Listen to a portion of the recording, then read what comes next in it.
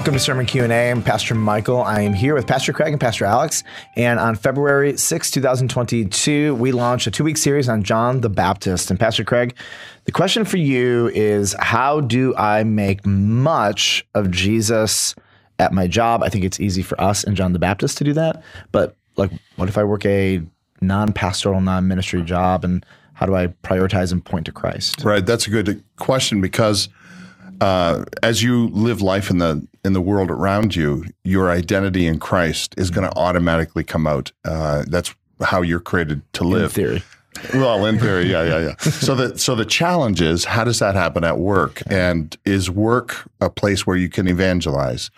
And so the quick answer to that is, you're hired to work. You're not hired to evangelize.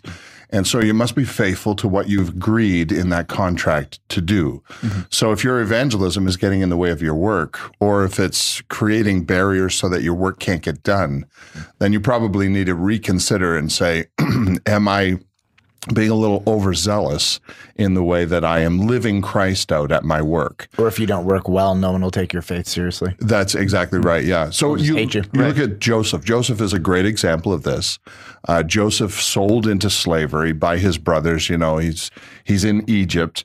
And like, this guy, no matter where he goes, he's the best at whatever he does. Hardest worker. Yeah. He's a servant in the house, and he's the best servant that there can be. So he gets made the head of the household.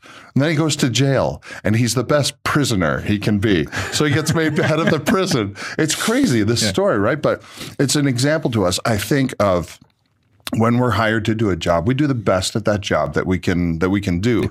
And inevitably, Christ will, if we are redeemed and a follower of Jesus Christ, our character will come out even more than we think that it does. Mm-hmm. Sometimes the most irritating people are the people that try and preach at you while you're trying to do your job. And so you want to... Like when we're preaching and they're trying to work. Yeah. Say, hey, I'm Listen, I'm trying to work right now. That's right. Me too. Back off. Yeah, so I've got some ideas on how to do this practically, all right? So, because everybody... Again, presumably, when you're at work, you want to be an example for Jesus Christ. So I have some W's for you to remember, all right? So these are some have a willing heart. In other words, be ready for the opportunities when they come your way. Even pray about it. Pray and ask God, show me an opportunity today where my faith can come through.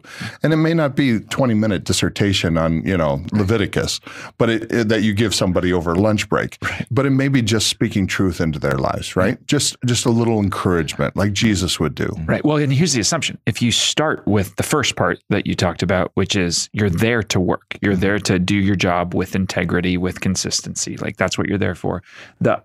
Those opportunities to, like, going into with a willing heart, those opportunities are going to open themselves up. You're going to have a chance when people see your character gives you permission to speak. That's true. And I think God will open those doors. Yeah. So the first one is a willing heart. The second one is a watchful eye.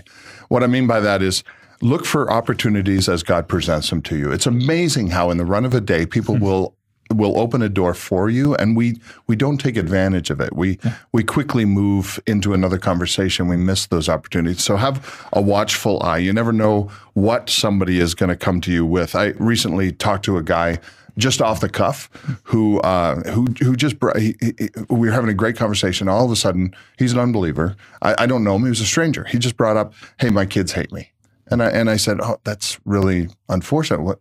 Why would you even share that with me?" And so he told me a little bit. And there's a circle of disappointment in his family with father figures.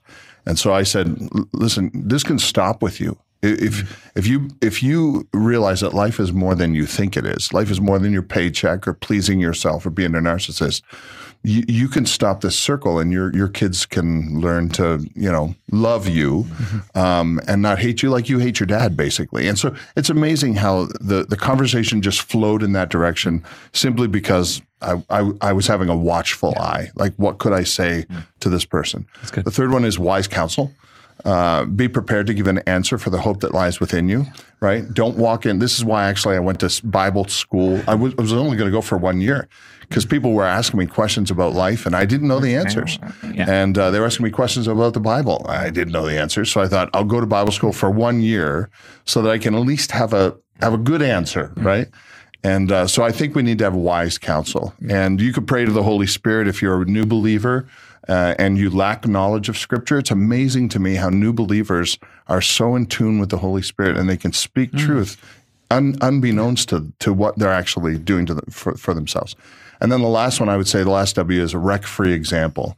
Don't be, like you said earlier, Alex, don't be the kind of person that says you're a Christ follower and you're a total jerk at work, right? So I think having a wreck-free example means being a genuine example of your faith when you do your work.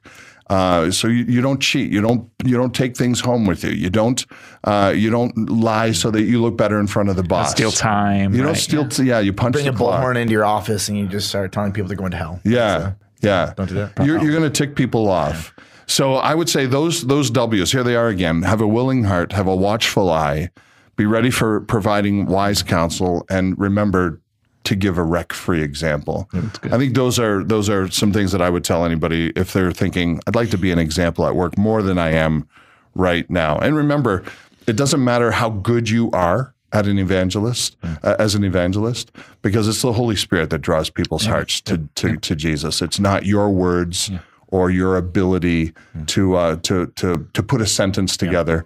It's the Holy Spirit that draws people. Well, I think the assumption in all of this is that God is drawing or offering or moving in everyone's life in one way or another. You don't know where they're at. And so the assumption is God loves this person and he's doing something. And if I can be a part of that, even if it's just, they know I'm a Christian and I give them a kind word, or they might be ready to trust in Christ. So thank you for that. 4 W's, love it. And I want to thank you for joining us. We have plenty more questions and answers to come here on Sermon Q&A.